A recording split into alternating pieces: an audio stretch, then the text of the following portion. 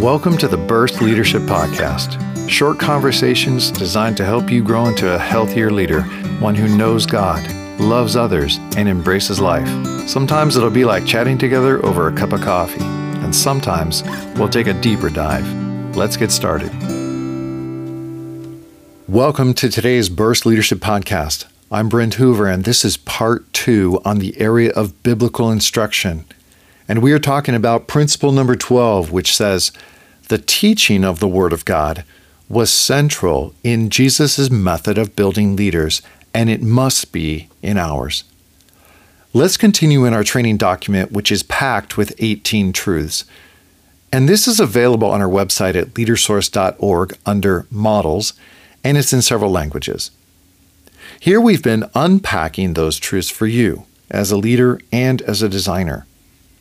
Last time we emphasized the priority of the teaching of the Word of God. In part 2 of this principle, we will emphasize how to make it effective in building leaders. There are several subpoints. Here's the first one. For God's Word to be properly taught, several things need to be happening. There must be both the teaching of the Word and personal relationship with the leader. Really? For everyone? Well, no. This is only true for those you want to build deeply to become effective leaders of the church. This comes right from Paul's teaching in his second letter written to his spiritual son Timothy. It is found in chapter 3, verses 10 through 17. He says, "You, Timothy, however, have followed my teaching, my conduct, my aim in life, my faith, my patience, my love, my steadfastness, my persecutions and sufferings that happened to me." See, Timothy knew about all of that. And we jump to verse 15. He says, "But as for you, Timothy, continue in what you have learned and firmly believed, knowing from whom you learned it." Just reading Paul's letters could help any believer. But Timothy could say he knew Paul. And that does something. He had seen his teacher's lifestyle and character even in times of significant physical and emotional suffering. And what did this do to Timothy as an emerging leader? This is so important. It pushed the teachings of Paul from Timothy's mind deep down into his heart. They went from being truths that Timothy knew and could think about and even preach about to being convictions that he based his life on. Look at the verse that shows this. Continue in the things you have learned and become convinced of, knowing from whom you have learned them. 2 Timothy 3:14. He went from learning the truth to becoming convinced of the truth. This deep embracing of truth was so important for Timothy as a leader because he was already surrounded with many negative examples and false teachers and others who would accuse them of teaching the wrong thing. And Timothy's future was likely going to include suffering. And if an emerging leader does not have the convictions in his heart, he will compromise when he faces sufferings or challenges. So here's a question. What was the key thing in Timothy's shift from knowing things to being convinced? It is that he knew Paul personally. So it's like Paul is saying, Tim, remember, it's me that you've learned these things from. You know me and my life. And so you've become convinced of the truth of my teaching. Here we have a combination of the instructional, relational, and experiential principles. Think about this from the learner's perspective. Timothy heard Paul's teaching. He watched and experienced Paul's real life, even sharing in it himself and sometimes suffering with him. And through this, the seed of truth was pushed very deep into his heart. A real conviction was planted, so he knew it was real. Now, for all these 18 principles, the opposite of them is also true.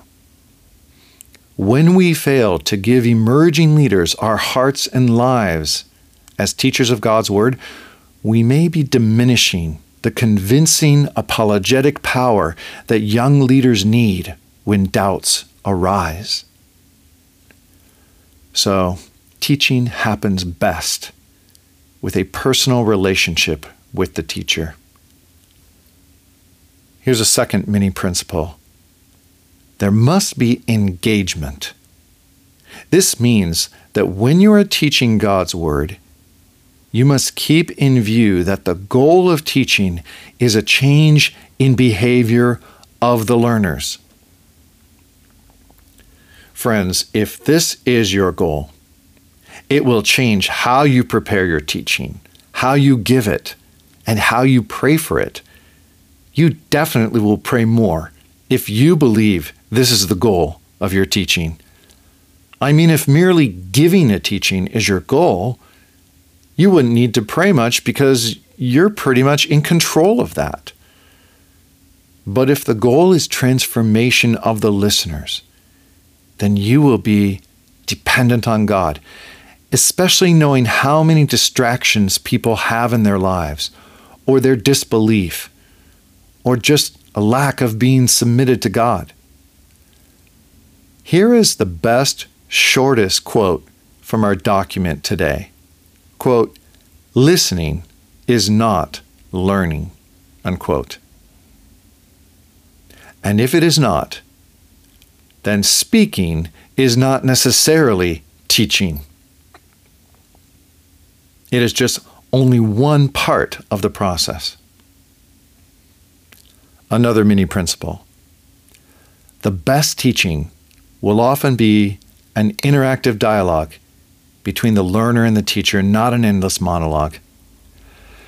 This is only hard because our church cultures have trained both teachers and listeners to use that model almost exclusively. People sitting and listening to a teacher's long talk is only one model. It is not a sanctified, ordained way to teach God's Word. Imagine Jesus getting his disciples together and saying, "Okay, guys, are you ready to change the world? Here's how you do it. Go get a big crowd of people to come to a large sitting area and have them sit for an hour. They don't have to do anything. They just sit there and listen. They don't have to think of any questions or ask any questions. And all you need to do is talk continuously for 60 minutes.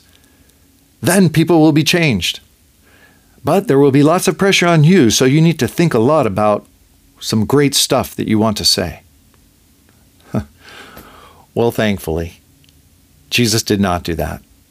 He did not say that. The Word of God was all the teachings of Jesus wherever he went, and it came in many forms, including asking questions, answering questions, stories, explaining and debating scriptures, and challenging interactions with others. One well-known pastor in our country has learned to stay after church each week for 1 hour of questions and answers on the sermon, because he has understood that the teaching of the Word of God includes that. All right, friends, there are still a few more mini principles about how to properly teach the Word of God in our building of leaders. But this is the Burst Leadership Podcast, not the Marathon Podcast. I want you to have the chance to digest these truths, so we will pick it up next time. Remember, in all your teaching of God's Word, to go with God, and have a great day. This has been the Burst Leadership Podcast. For more resources on healthy leadership, check out our website, leadersource.org.